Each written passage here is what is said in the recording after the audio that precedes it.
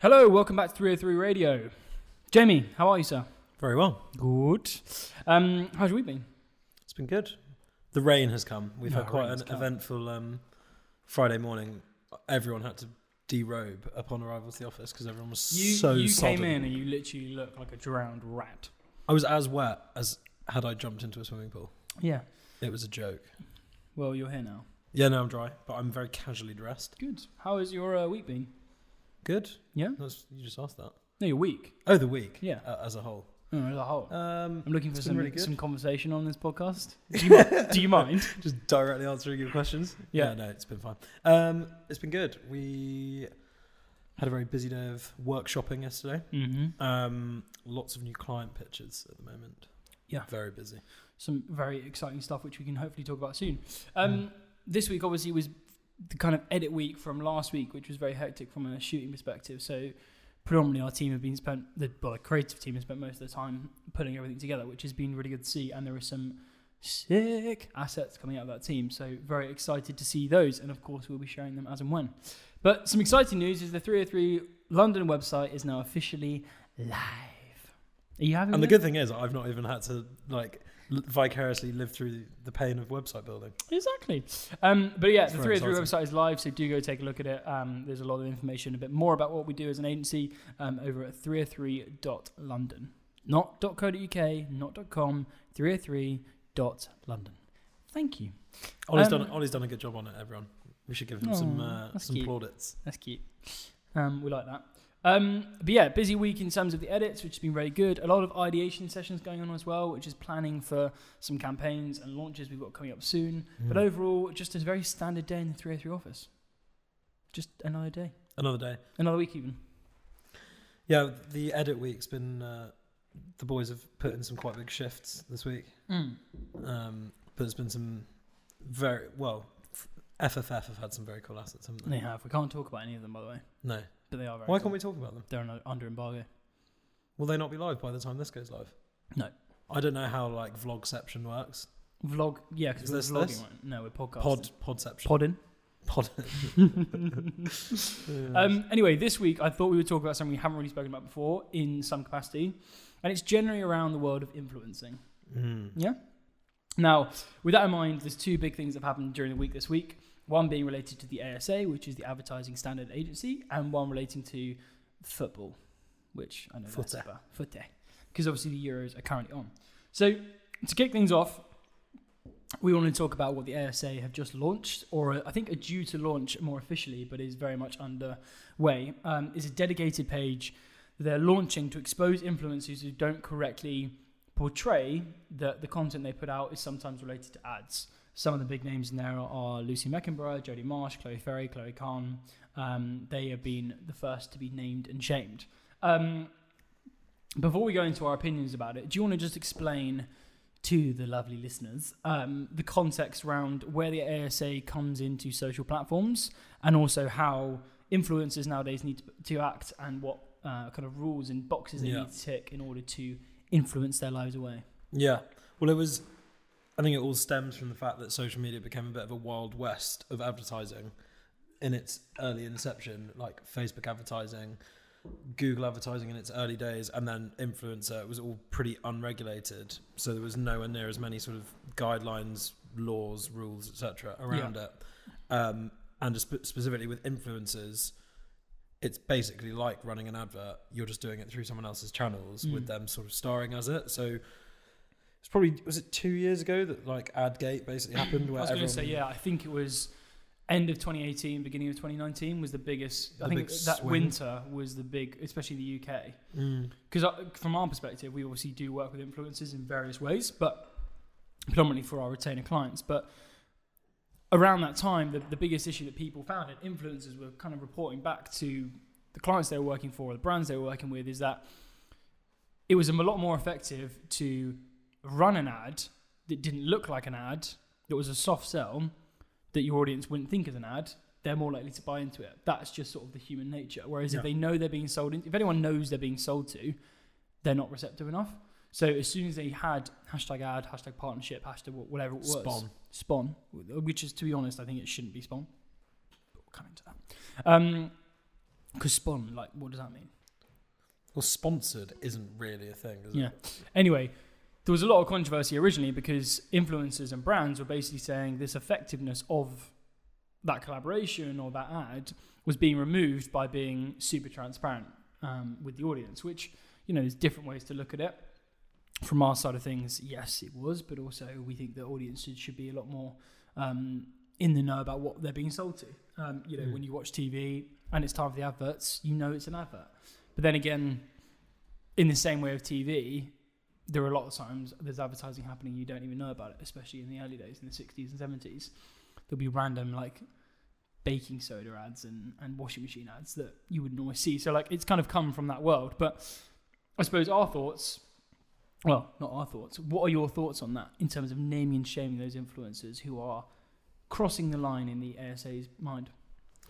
Well, I think if there's a guideline that is so obviously sort of put out, and then you still don't do it, you're done. Like it's done. It's going to come back to bite you, isn't it? Yeah. So I think, like, I mean, there's a good quote that Sam's usefully actually written down around, like, well, the chief exec of the ASA has basically said it's not difficult, is it? It's very clear what the rules are. So if you don't do anything about the rules, there will be sanctions. So my view is the rules now are very obviously tight, and, like, everyone's aware of them. And if you're still sort of risking it, because there's a lot of declared income, like influencer deals can be tens, hundreds of thousands of pounds. Well, I mean, like, who is it? I can't remember. One of the girls from Love Island. I think she's like the surfer, possibly. Want to say anyway. Lucy. I haven't watched that show, but anyway, she's 65k a post, so there is a lot of money to play with in that scope. I think she's the highest earner now from Love Island. So yeah, there's a lot of money. I think the naming and shaming thing I get. All I would question is the legitimacy of naming and shaming.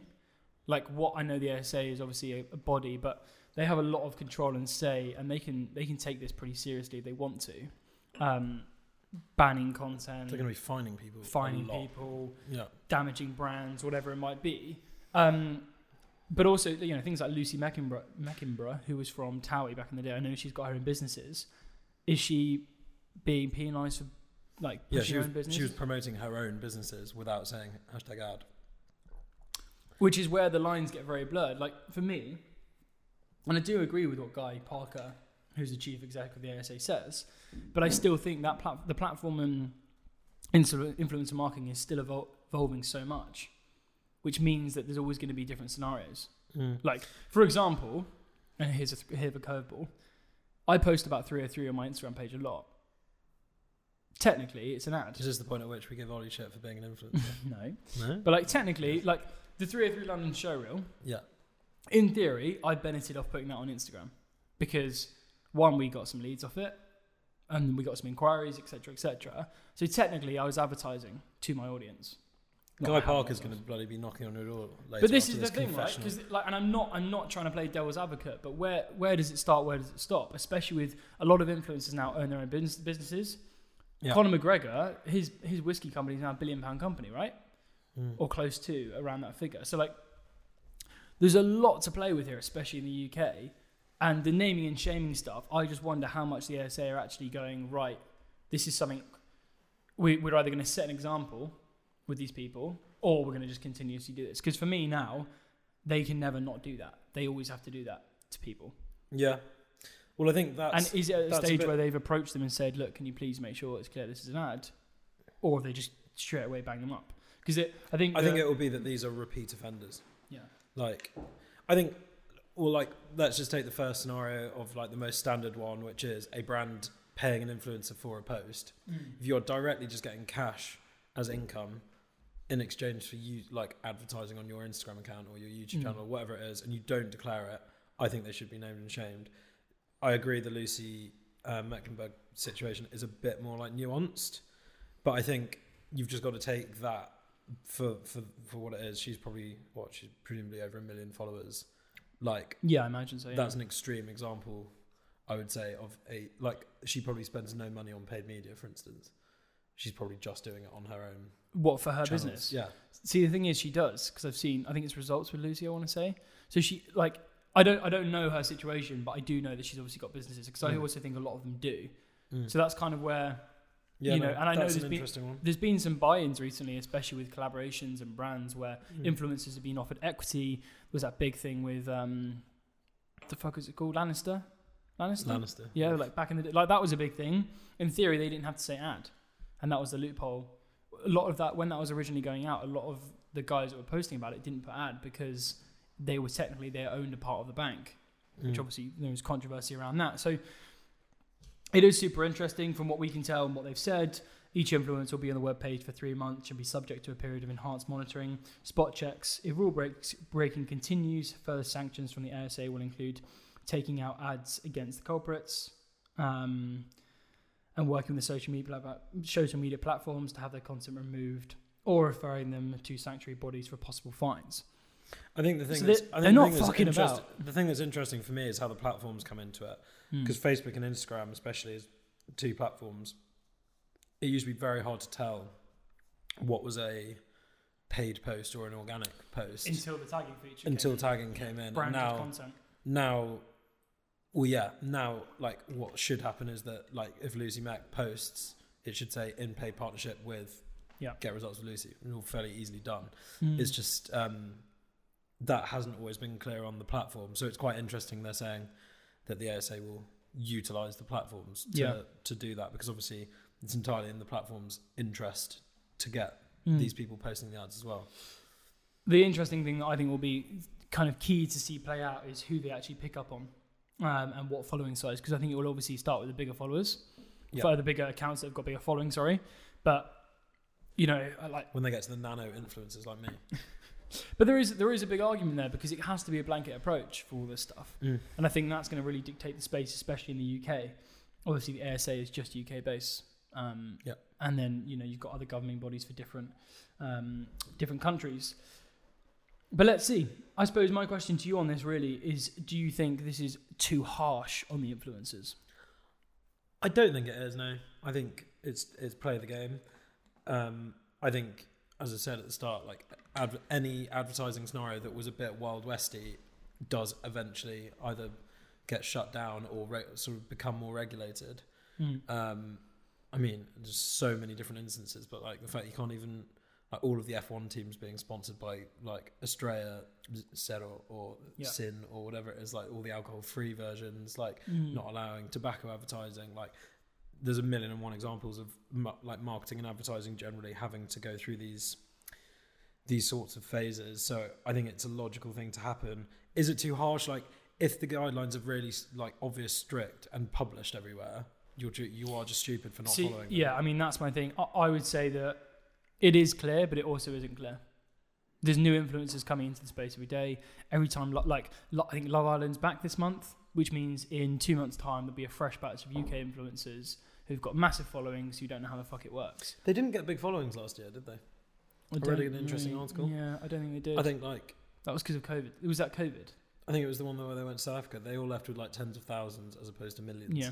Anyway, it'll be interesting to see how it plays out. I personally think that the ASA needs to be super clear. I also think if they're working with the platforms, the platforms should be doing more to be clear on it. But I also do think writing #ad, if you're being paid, just do that and you're probably going to be fine. YouTube as well is obviously interesting. I know we've just been kind of speaking about Instagram, but YouTube obviously got the paid promotion side of things. That's also been linked to the algorithm though. So there is, influencers would argue that putting in, including paid partnership, actually reduces the chance of that video being pushed on YouTube, because it's not YouTube ads, it's a different deal. So YouTube isn't making necessarily any cash from that, so they don't push it as much. So the platforms, I think, especially in the UK, need to get super aligned with the ASA, and I think that will come over time. But you've got to remember as well, there's a whole new issue every time there's a new platform, which is pretty regular. Like TikTok, I'm sure, is far less formalised in terms of like regulation, not least because of where it's owned. And then they'll have to become territory specific and whatever. But like TikTok influencers, that is a completely different batch of people. Yeah. Like it's young, very high followed. Whatever. What I always find interesting is podcast advertising, which is definitely been prominent, especially over the last 12 months. Because if you listen to any podcast ad, they always mention it's being sponsored. in the audio. If we were going to do an ad now, for example, it'd be very clear that it's been sponsored Here's for my whatever cue. reason. And that's never really had a problem because it's in the audio. So you could argue if you miss that one sentence or you miss that one line, it's easy to miss and easy not to see. So it'll be interesting to see. But yeah, definitely something that, especially in the UK, needs to be looked into. Right, for this next half, we're going to move into football, which I know absolutely nothing about. So I think you should take Mr. Ronaldo's approach to not liking Coca-Cola. Well, we do get asked how effective are influencers, or like how much do influencers actually influence. If this is not the ultimate case study for how much they can influence, I do not know what is. But for those that didn't see it, before we get living into this, under a by the rock. way, What? did you see last night the parachute thing that fell into the stadium at the That Euros? wasn't last night. When was that? 4 days ago. What 5 days ago? happened? It was a Greenpeace protester, I think he was. He literally parachuted into the French stadium. On Whilst like France a were playing Germany on Monday. he was what? He- Well, France were playing Germany. yeah, during the game. But he was on like one of the propeller ones. He wasn't just gliding. no, he was on he like was a on unpowered one. propelled thing, and he landed really hard. He injured himself. But was there an ad on the top of the parachute? Or I was think it was that the front? no, I think it was like Political statement or I can't something. remember whatever group it was. When I saw like a thumbnail. Oh, someone's had an incident in the bathroom. Sounds like an eventful trip. That does. I saw a thumbnail where it's like a yellow parachute, right? I thought it was like a kind of guerrilla active ad, which I thought would be brilliant. But Everyone's probably expecting it to say 303 on it. imagine.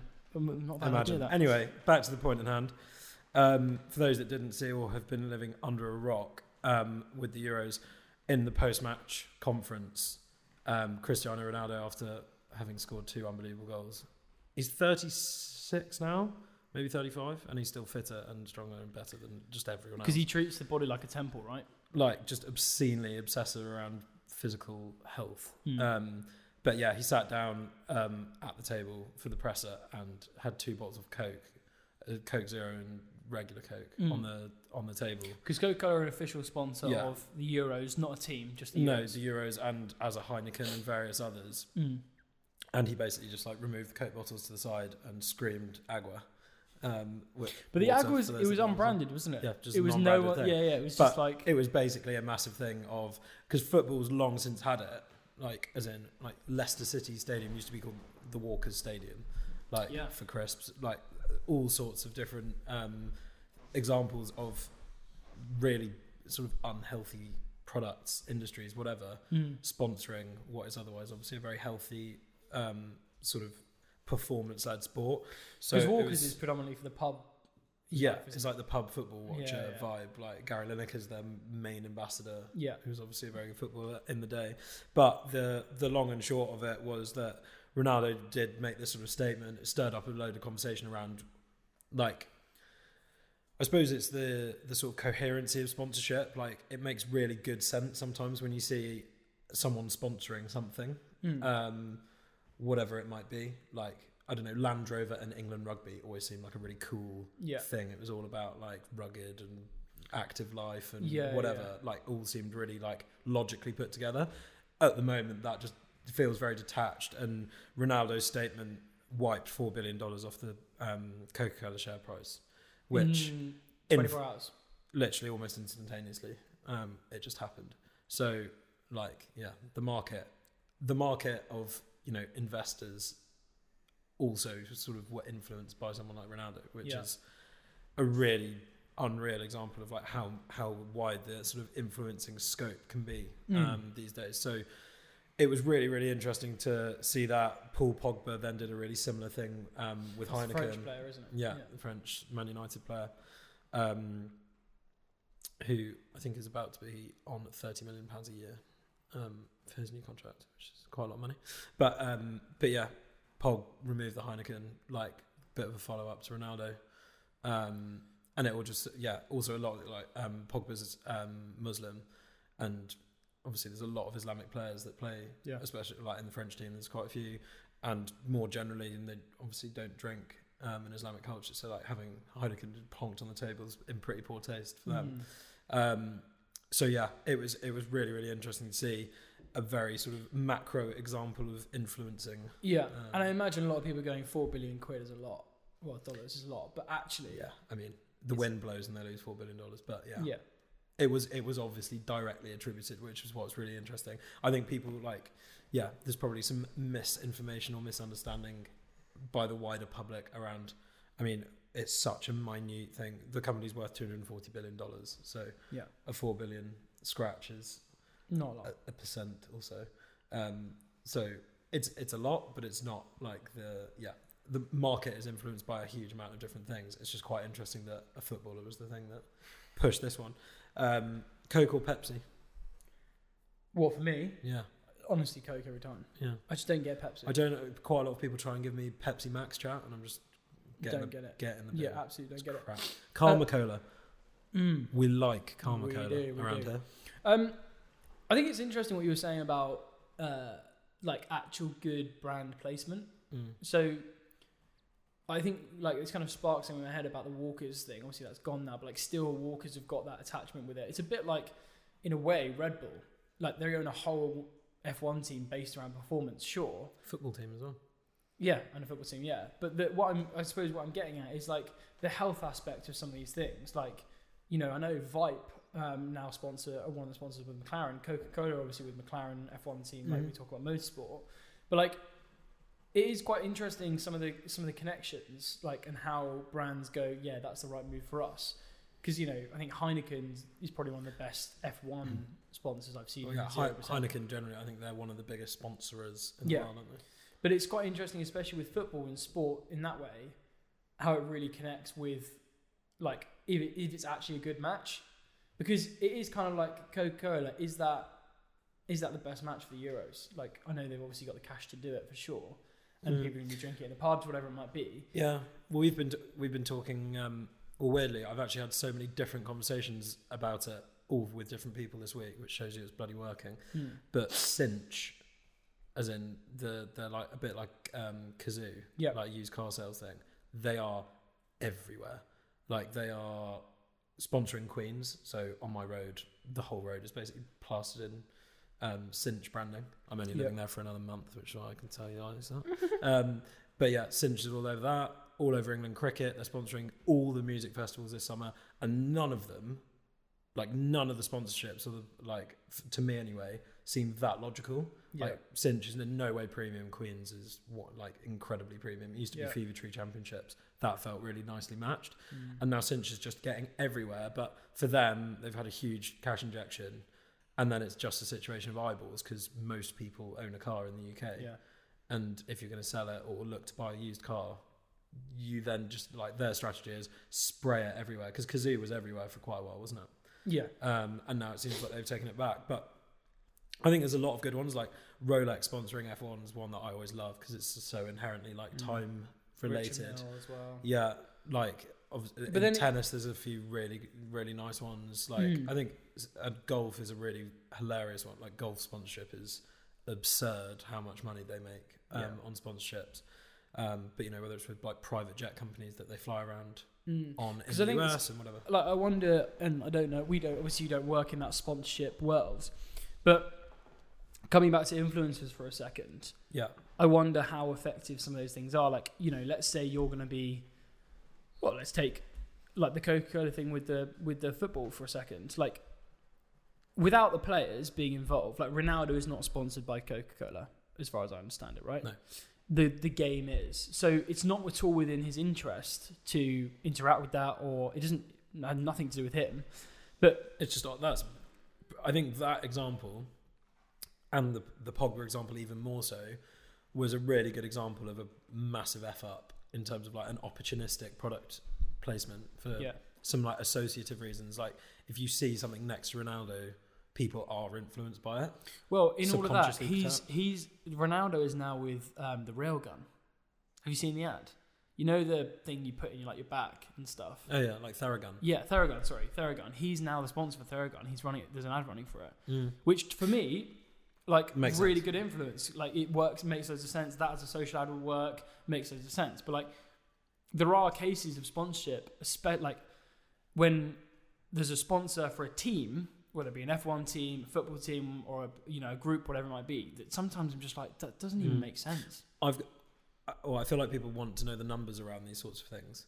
Yeah. So I'll have to mince around the specifics of it. Mm. But in a previous life at another company, we were approached to sponsor a podcast for a whole series, but it was just one series, I think 8 episodes in a series, to be their like headline sponsor. So it would be like, hey, welcome back to the podcast. It's brought to you by Blur, whoever the company was. And for reference, it was an ex-reality TV stars podcast that they've got 250,000 followers or something on Instagram. Yeah. And for an 8-episode series, they were asking for 25 grand for a podcast sponsorship, which get to give some reference around like what the sort of numbers that people are talking about here. Yeah. It's fuck you money. It's huge cash. Yeah. And I would also argue that, you know, everything that we do as an agency is so performance driven and data led. Even our influencer work, you know, everything's tracked. It's a return on investment proposition as opposed to we'll get you in front of X eyeballs. The results were just no way near close to being measurable. It was literally just like if you had the cash lying around. Because there's a lot to be said about where you spend the money, right? And that's something we always take massive account for with clients or people that come to us is like, if you've got £10,000 budget, if you've got £100,000 budget, and you want to spend it in digital, we always go, right, this is, you know, we get asked that question a lot. We can break it down very easily. There's always a place for influencer, but there's sometimes more a place for the paid side of things. And that way, it just depends on what's happening. But one thing I suppose, a question for you is like, influencer work versus paid media. Yeah. Where would you put your money? Definitely depends on the business. There's hundreds of examples of incredible growth on both fields. They also work really well together now. Yeah, which is something that we're starting to do quite a lot of, especially the white labeling stuff. The white listing where you stuff. Can basically run as a business. Say you're McDonald's, you could run ads through Ollie's Instagram, so that it looks like Ollie's just basically doing a more heartfelt, like legit. McDonald's, holler your boy. Yeah, McDonald's, get in touch. Yeah. Bring some selects. Select cash. Yeah, they're great. They're so delicious. That BBQ sauce is made of crack. But yeah, But the white labeling thing's huge, and there's loads of different bits with it. I think for me, the answer would initially be paid media for most businesses. I think influencer is something that inevitably will come as well at the point of scale, but there's opportunity cost with all this sort of stuff. The other example, which was one kind of in our sphere of kind of automotive, was the example of an automotive influencer with a suspension kit, a certain suspension kit at Litchfield, which actually came up on our Client Collecting Cars' podcast.